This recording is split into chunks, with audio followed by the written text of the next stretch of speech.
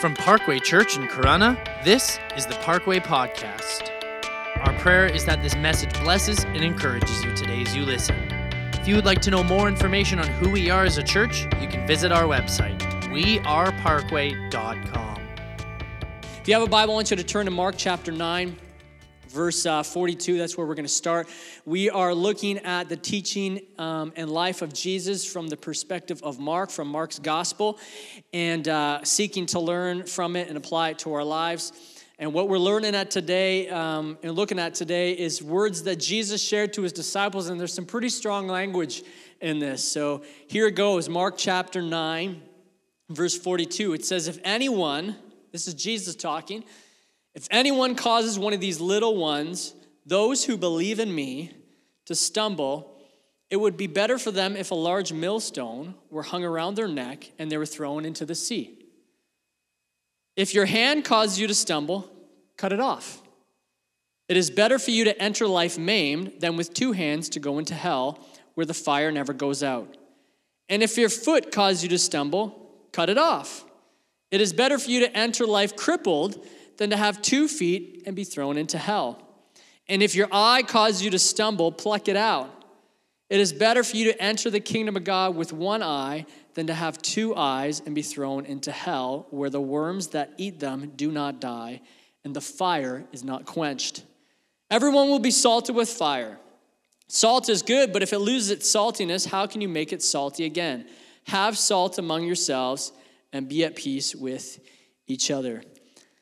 So here's a big idea I want you to receive today, and it's this: the darkness in my life, the attitudes, the sin, the strongholds, the hang-ups, the darkness that is in my life impacts more than just my life. Let's pray together. Father, in the name of Jesus, we just give you our hearts and minds right now as we look at your scripture.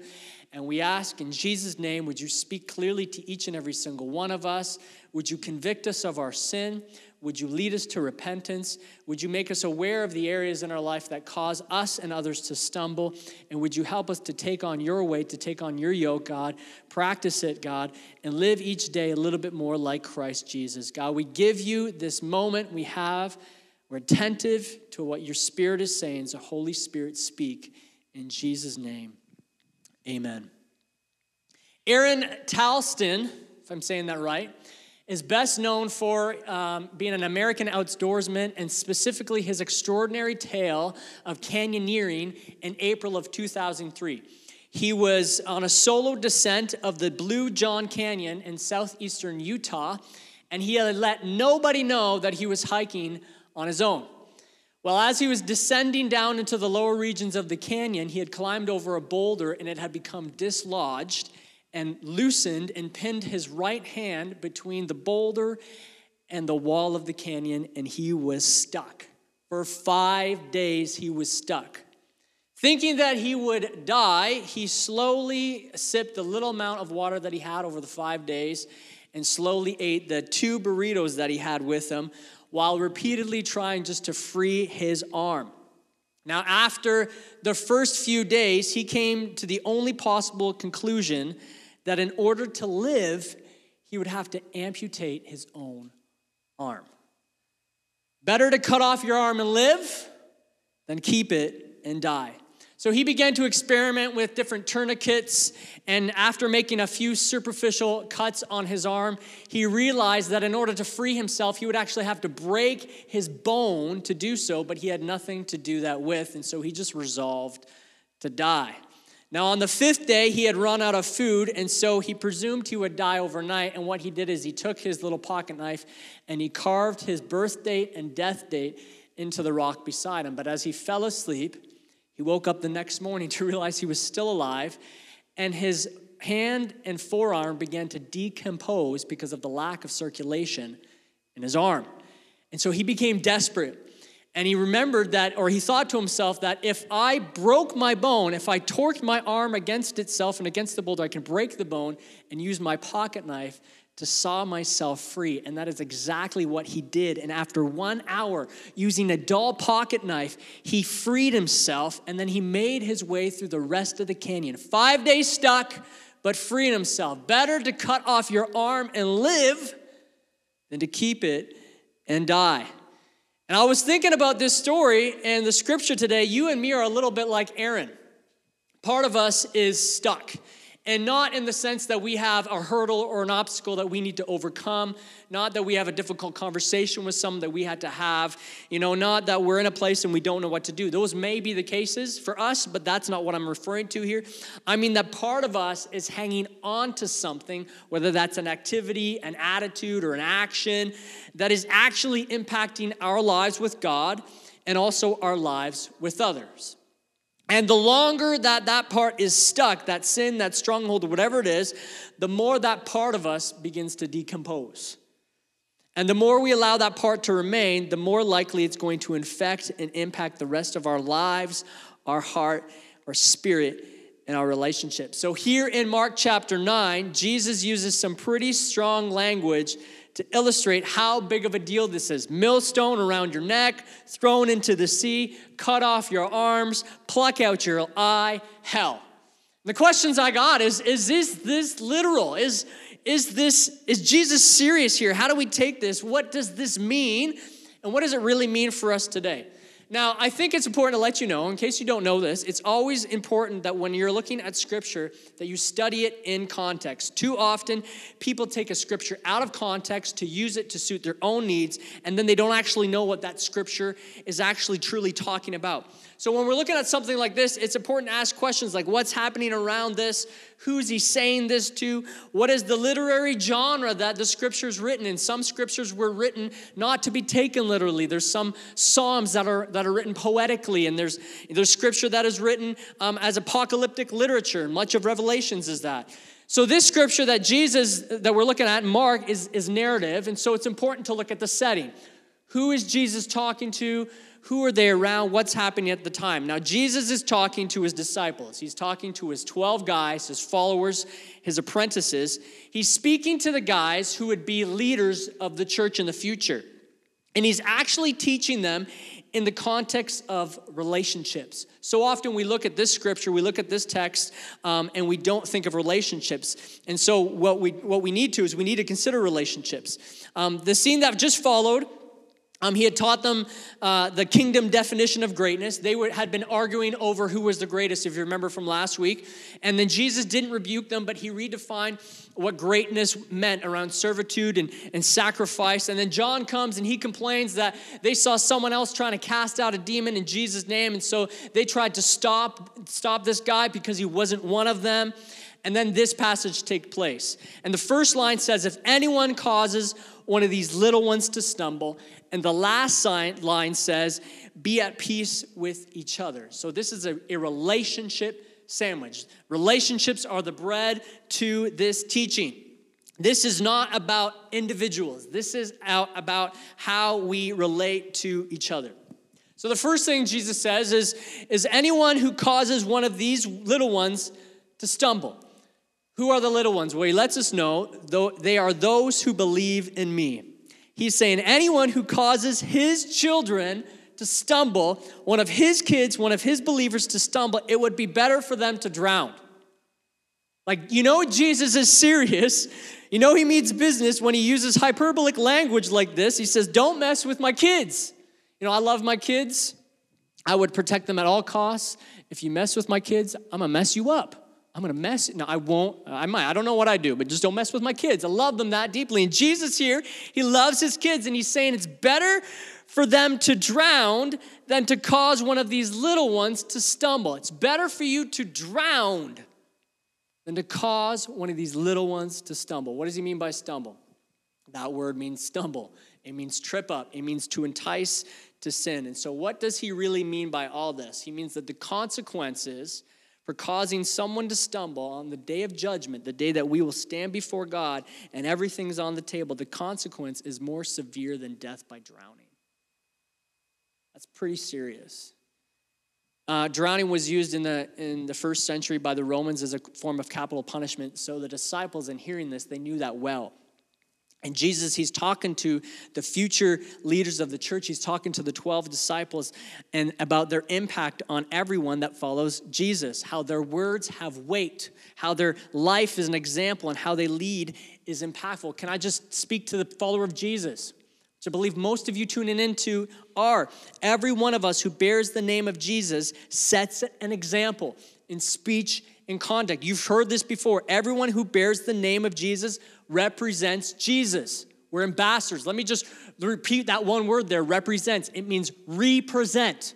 Joanna Rich, if you're tuning into our Devos online this week, she said this, and I thought it was great. She says, for some people, you may be the only Jesus they ever meet. How you live your life matters. How we live our life matters.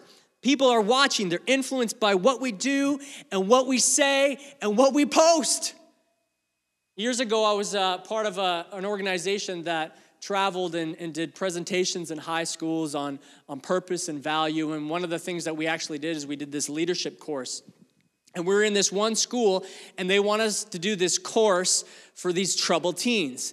The thing was, these are like troubled teens. Like, these were not the kind of people that you considered to be leaders, right? And our course really didn't fit the demographic that they want us to reach here, but they want us to do it anyway. And so we're trying to rack our brains, like, how are we going to fit this course to this group? And our admin comes and she says, you got 15 minutes. They're bringing in the kids now. And we're like, shoot, what are we going to do? And I honestly think it was a God thing because I just felt inside me, hey, leadership is influence. You've probably heard that before. It's in like every leadership book, that leadership is influence, that we're all influencing someone one way or the other. And so that's what we told these kids. We said, hey, you may not believe it, but you're a leader because you're influencing someone by how you live your life. We put the onus on them that their lives, their actions, their decisions impact those around them. Think about your life. Think about people who have influenced you by how they live their life. Who, by how they live their life, has given you a clear picture of who Jesus is. Who, by how they live their life, has caused you to question whether following Jesus is worth it. We probably know people. So Jesus is saying to his disciples, it is better to be murdered and drown than cause another believer to stumble into sin. That's pretty strong language. Jesus is trying to make a point. It's better to live on death row than to live in a way that's going to push people away from God. Wow. And here's the uncomfortable truth. Every single one of us, all of you tuning in, every one of us in this room, we all have the capacity to profess one thing and act another way. We all have the capacity to say one thing and live differently. So the challenge that Jesus gives to his disciples in their pursuit of greatness, remember, they're wanting to be great, is set an example. Everything we do sets an example. How you treat your spouse, how you treat your kids, how you act at work, how you drive on the road, how you react to current political tensions, which we're all feeling, what we post on Instagram and social media. Side note, we can disagree and have tough conversations and do so kindly. Let's be kind. You carry the name of Jesus wherever you go. People associate what Jesus is like by what they see you and me act like. We need to be conscious of that. So Paul, in the New Testament, if you know Paul the Apostle, he's largely responsible for writing much of the New Testament that we read today and we learn from. He was writing to a young pastor named Timothy, and he said this in 1 Timothy chapter 4. He says, don't let anyone look down on you because you are young, but set an example for the believers in speech, in conduct, in love, in faith, and in purity. And he said the same to another leader named Titus. He said, in everything, set an example by doing what is good. So my question for us is, what is in me that is causing or could cause someone else to stumble? What is that area where I'm stuck? What is that something that holds us back from life and influences others? What is the sin that we don't rid ourselves of? It's the attitudes and the mindsets. It's the desires that we give in. It's the speech. It's the actions. It's the things we do as followers of Jesus that we know we shouldn't do, that in themselves aren't necessarily wrong, but because we're following the way of Jesus to live holy lives, to be above reproach, to be pure without offense, as Philippians calls us to, we shouldn't do them. Jesus says this super hard warning to his future leaders of the church, his disciples, to set an example, for it's better to drown. That's Jesus saying, it is better to drown than to cause someone else to stumble. The darkness in my life impacts more than just my life. And let me say that the darkness probably doesn't look as dark to you as you think it is. So the second thing he says, if your hand, your foot, your eye causes you to stumble, right, trip up, entices you to sin, cut it off, pluck it out. It's better to enter life maimed, crippled, eyeless than to be thrown into hell. This is the kind of stuff that when you read it, you're just like, what? Right? Now let me just say this, don't be dumb, don't do this. Right? Don't go physically cutting off your arm or cutting out an eye. Like don't do this. Jesus is not advocating self-inflicting pain and torture to enter heaven. He's using hyperbole to give a serious warning. It's a serious warning, so he's trying to use serious language to demonstrate that. Now, he's already talked about the consequences for the sin in our lives that causes someone else to stumble, and now he laser focuses on the sin in our own lives that causes us to stumble. Because if we can deal with it here, it's going to influence over there. It won't impact over there. So what he's essentially saying is it's better to do whatever it takes to get the thing out of your life that causes you to sin. It's better to do whatever it takes to get the thing out of your life that causes you to sin than to live in sin and to end up in hell without God, right? He's focusing on the thing that leads to sin, right? Not sin itself. Sin, the Bible tells us in James, it begins with a desire in our heart, in our sinful nature. But if we're proactive, we can remove things from our path and not give in to that desire. So get rid of the thing that leads you to sin. If step one leads to step two, then get rid of step one. Stay away from step one. Don't do step one. If this is a friendship, cut it off. Right? Jesus is saying it's not worth it. You may say, but they're my friends and I'm trying to influence them for Jesus. Well, the problem is they're influencing you and you're not influencing them. Right? You're representing Jesus in the wrong kind of way. If this is an activity, don't engage in that activity. Right? It's Jesus saying it's not worth it. It's not worth, buying that or going there or having that toy if that's going to lead you to do sinful things. If having your phone beside your bedside is going to cause you to look at things in the night that you shouldn't look at, don't put your phone there, right? Be proactive. If HBO leads you to think about things you shouldn't think about, then HBO got to go. Get rid of it, right? Like do the thing, get rid of the thing that causes you to stumble. I heard this story recently of someone who sold their business because the people in the business put a rift in their marriage. So their business wasn't worth it, right? Cut it out. You say, well, that's super extreme. Jesus is sharing this. This is not a disciple. This is not me. This is not just like a guru. This is the Son of God saying it is not worth it. Cut off the limb. Cut off the limb. Pluck out your eye, he's saying. Do whatever it takes to get rid of it, for it's better to be crippled. It's better to be disabled. It's better to go without than to enter hell. Strong language. Now, doctors do this all the time, right? To stop the spread of cancer, they cut out the cancerous part so that the cancer doesn't spread. Jesus is using strong language, saying that it's better to enter life maimed than to be thrown into hell. So let's have a conversation about hell. What is hell? It's when my parents say they want to come for a visit. I'm just kidding. My mom's tuning into this. She does every Sunday. I love you, Mom. I love it when you visit, even though you can't visit right now. She's going to text me later. I know it. What is hell? Hell is actually a Greek word called Gehenna, and it was a literal place. It comes from a Greek word called Gehenna, and it was a literal place called the Valley of Hinnom in Jerusalem. It was also called Tophat, which means the Valley of Dead Bones. Now, in the Old Testament, this valley was actually a place that evil was worshipped in. It was a place where pagan child sacrifices were done.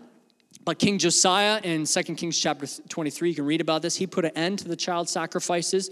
And over time, that place became the city garbage dump. It was their landfill. It's where they throw all their garbage in. It was a place crawling with worms and maggots because of the garbage. And fires burned continually to destroy all the garbage. Now, when somebody died, what they would actually do is they would dump the corpses in this valley, in this garbage dump. And so it had this putrid smoke, and it smelled like sulfur. And so it became a literal metaphor for eternal punishment, for the final resting place for Satan and demons, for the wicked and for the godless. And the symbolism didn't end there, because the Gehenna was actually outside of the city of Jerusalem. And so the ultimate fate of hell was to be outside the gates of the New Jerusalem spoken about in the end of Revelation, the new heaven and the new earth that God was creating. It was to be void of the presence of God. Now, I love how 2 Thessalonians says it in chapter 1, verse 9. It says this. It says, "They will be punished with everlasting destruction and shut out from the presence of the Lord and from the glory of his might." So hell is a spiritual place absent of the presence of God. And not just his being, but all the goodness that flows from the presence of God. Every single person on this planet, whether they are an atheist or a follower of Jesus, whether they are angry and hate God or not, are all blessed by the goodness of God in one way or the other. But hell is void of that. Paul said this to the church in Galatians chapter 5. He said this in verse 19. He says, when you follow the desires of your sinful nature, when you're actively engaging in the desires of your sinful nature, the results are very clear. Sexual immorality, which is basically a junk drawer for anything of sex outside of marriage. Impurity, lustful pleasures, idolatry, sorcery, hostility, quarreling, jealousy, outbursts of anger, selfish ambition, dissension, division, he keeps going, envy, drunkenness, wild parties, and this is my favorite one, and other sins like these. He's basically saying there's more. Let me tell you, he says, let me tell you again, as I've done before, that anyone living that sort of life will not inherit the kingdom of God. Strong language. He says to the church in 1 Corinthians chapter 6, church in Corinth, Paul again, it says, don't you realize that those who do wrong will not inherit the kingdom of God? Don't fool yourselves. Those who indulge in sexual sin and worship idols. Let me just say something about idol worship. It's worship of an unworthy object. It doesn't mean that you have a little God-shaped carven image into wood in your house and you're paying homage to that. It could mean something that you're just giving unnecessary worship to, like a television set, for instance. Or commit adultery, he says. Or are male prostitutes. Male prostitution was big in that day. Or practice homosexuality. And let me just point out that word, practice homosexuality. Or are thieves, or greedy people, or drunkards, or are abusive, or cheat people. None of these will inherit the kingdom of God. So let me bring this back to what Jesus is saying in our text in Mark chapter 9. What is he teaching us? He's saying, do whatever it takes to deal with your own sin. Do whatever it takes. Take ownership. Radically shift your life. Make a huge change. Not just a small change. Make a huge change to get it out. Be ruthless in your pursuit of holiness, as if you were cutting off a limb. Say, that's extreme. Yes, and it's serious to God. It's serious to Jesus. He's calling us to look inside ourselves and have that honest conversation about what is in us that's stopping us from living the life he intended us to live, from entering into eternity. So what is that for you? Think about that. I'm praying that the Spirit of God is speaking to every single one of us in this room, speaking to me, speaking to you. What is that for you? Cut it out. Pluck it out. Cancel the subscription. Sell the toy. Get accountability. And in all of this, the big picture is relationships.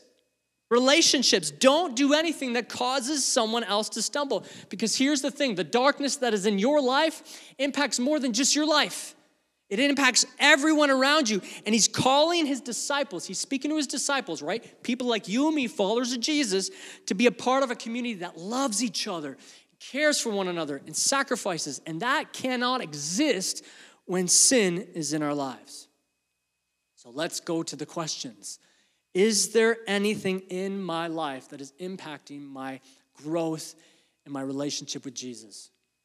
Is there anything that's a part of me that is stopping me from taking that next step in my apprenticeship with Jesus? Change it. Make the change. Do something about it. Stop being lazy. Stop being apathetic. Is there anything in your life that is getting in the way of having Christ-like relationship with another person right now? Is there bitterness in you? Somebody hurt you or somebody did something or said something and you're just harboring bitterness. Just so you know, that's not hurting them. That's hurting you. Is there gossip? Are you speaking poorly about someone behind their back? Is there judgments that you hold against someone? Or maybe it's just idol worship. Is there something that you're giving so much undue attention to? Jesus is saying this to his followers, his leaders. It's better to enter life crippled than it is to enter hell whole. The point is everything hinges on what you allow to stay and what you cut off. All relationships, the future of the church, your life, and the lives around you. How you live your life matters. And the final thing he says, everyone will be salted with fire, but if salt loses its saltiness, how could it be made salty again? Have salt among yourselves, he says.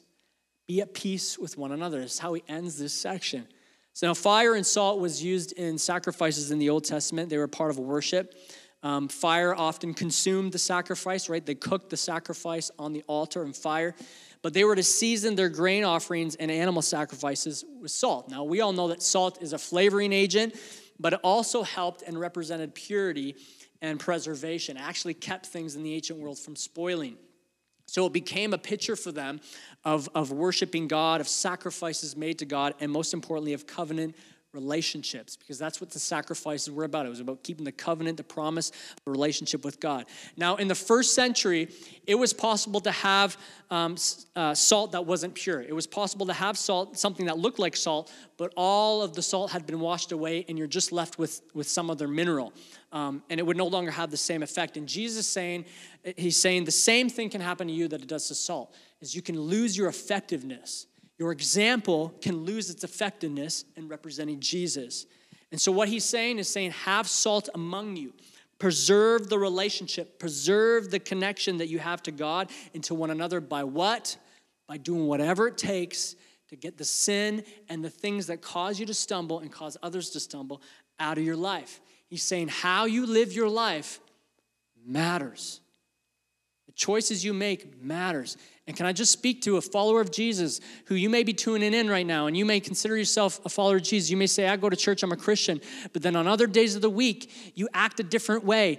And there are people who are watching your actions on those days. They don't get to see your Sunday. So they're seeing the Jesus in you on those other days. What is Jesus saying? You represent me in those moments. And so you got to do whatever you got to do in those moments to cut those things out so that those people see me and not a poor representation of me. I want to close with this story. I'm going to invite Matt. Would you come, Matt? I want us to have a moment of prayer right at the end because I think we need God to speak to us about this. Hopefully God is already speaking to you. I know he's been speaking to me all week about this, but there's areas in our life that we can't see that have become sinful to us. And areas that we need to cut something out, but the Holy Spirit can actually speak to us if we just give him room.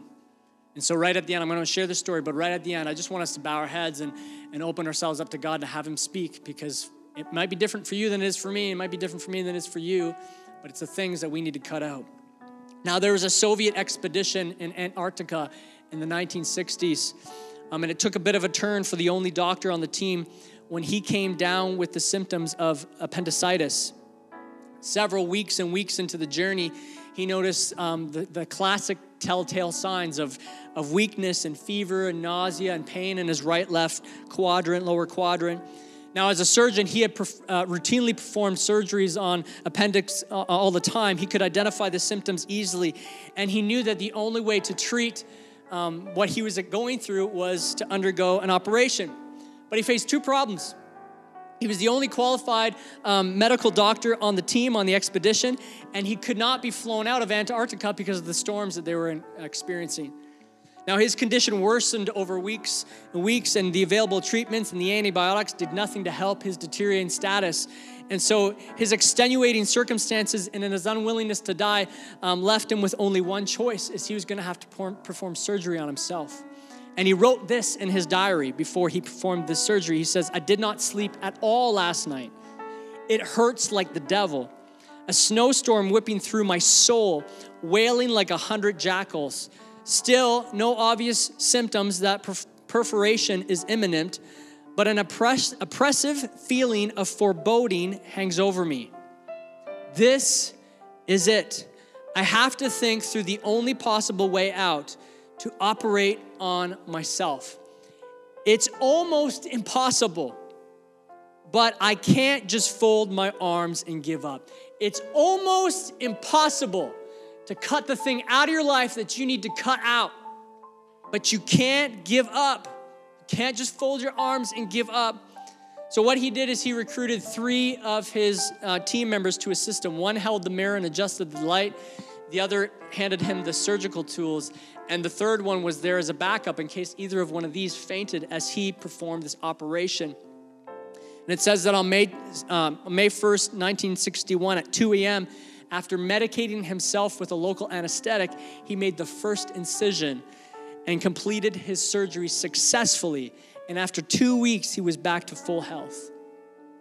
So this got me thinking, if he didn't do this, his own life was at risk, but so was the lives of others on his team because he was the only doctor.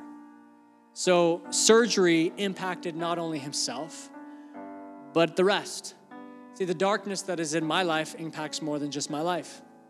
So the surgical removal of the darkness in my life impacts more than just my life. Can I ask you, do you care about others? Do you care about your influence? Do you care about your kids? Do you care about your brothers and sisters, your family, your uncles, whoever it may be? Do you care about your coworkers? Do you care about your neighbors? Because you represent Jesus.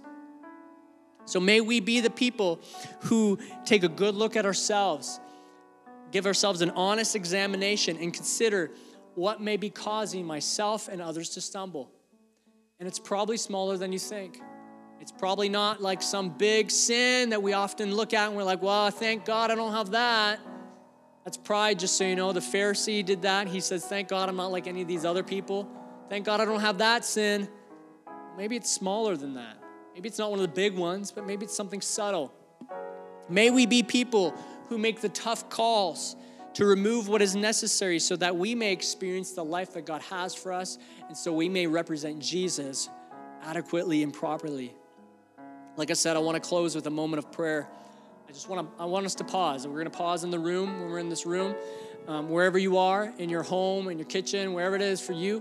So I want you to pause. I want you to bow your head. And let's just take a moment to allow God to speak to us, to reveal those areas in our lives. When we were praying earlier today, we had a pre-service prayer just amongst the team here. And there are different things that the team shared about what they believed God was speaking to them. And I believe that God can speak to you the same way, that he can reveal areas of your life if you're honest about it. So let's pause, let's bow our heads, let's just take a couple moments in the quietness of the next few moments and allow the Holy Spirit to speak. Would you bow your head wherever you are? Let's pray. Thank you, Lord. Lord, right now I pray that you speak. Speak to us, speak to every one of us. Lord, just lay our life bare before us. Help us to see, God, our lives clearly. And help us to see the things that are there that we need to remove, that we need to cut off, that we need to pluck out. Lord, your word is teaching us today that it's better to go without, to not have, to not experience, than it is to enter eternity maimed and crippled, than it is to enter hell whole. Speak right now, Jesus. Speak to us, I pray. Holy Spirit, in every home, in every place, speak in the name of Jesus. We believe in you, God. We believe in you. Hallelujah, God. Come on, just ask him, what's in my life, God? What's in my life? What is there? What is the thing that holds me back? Convict me of that thing. Help me to see clearly. Jesus. For some of you, this may be a physical thing. It may be something outside of yourself that you do or you're engaged in. Maybe it's binge watching Netflix. I don't know. Maybe it's an activity that you often do. Maybe it's something you consume. Maybe for many of us, it's an attitude. It's a mindset. It's a pattern of thinking. Maybe for us, it's something a little bit more relational or emotional. It's that bitterness we're harboring against someone. It's the gossip we've been speaking against someone. What is that for me, Lord?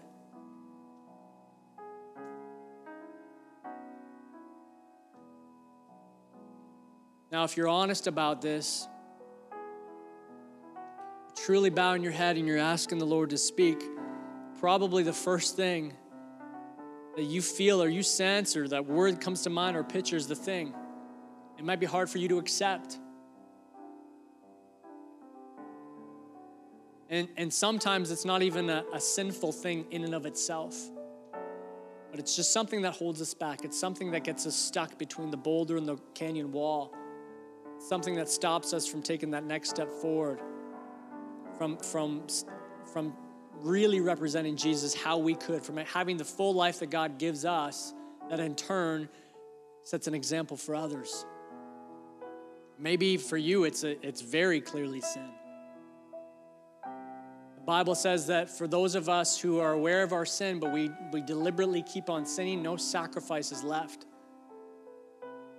If you're aware of the sin that is in you, repent right now. Confess it to God. Lord, I'm a sinner. I've been doing this. Forgive me. And then repent. Repent means to change. Do a change. Make a change. Holy Spirit of God, would you speak to us right now? Now, if we were in the church right now, this would be the altar moment. This would be where we would come forward and we would physically act and walk forward to the front of the room and enter into prayer and enter into worship. But this is it right now in your home. You might have kids running around. It's okay. You might have other people that aren't, engaged in this. That's okay. It's you and God right now. Lord, speak to us.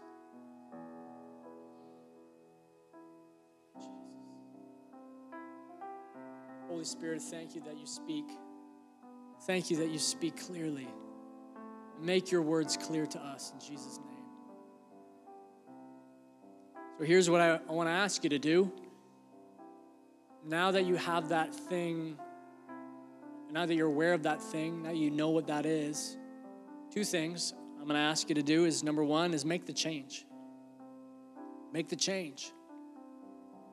Whatever that looks like. If you don't know how to make the change, ask somebody. Ask somebody for help. Hey, this is my thing. What do I do? Make the change. It might be a big change. It might radically shift your entire life. It might be a job change. It might be a career change. It might be cutting off a friendship that you've had for a long time, but it's just toxic. And it might not appear toxic to them or to culture, but it's holding you back. Make the change.